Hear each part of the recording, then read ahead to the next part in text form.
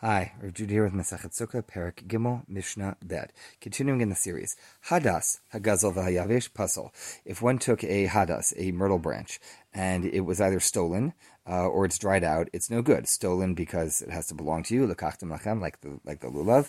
Yavesh because it's no longer Hadar, it's no longer nice if it's all dried out. Shalashever shel irnidacha pasal. If it came from an idolatrous tree or an idolatrous city, it's also pasal. One is not allowed to get benefit from that.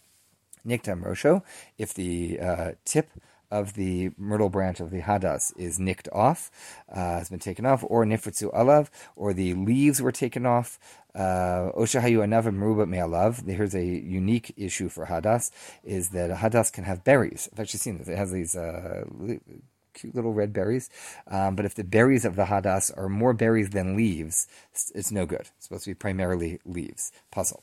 The miyatan kasher. However, if one were to trim the berries so that one has mechanically and somewhat artificially made it a hadas that has more leaves than berries, but this branch now has more leaves than berries, that is kosher. But that's not something you can do on Yom Tov to start taking off the berries, because now you're taking it from something that was that was not permissible as a hadas, and changing its form. You're changing it into something that is permissible. That is changing status or matakin kli, and that's forbidden to do on Yom Tov and Shabbat.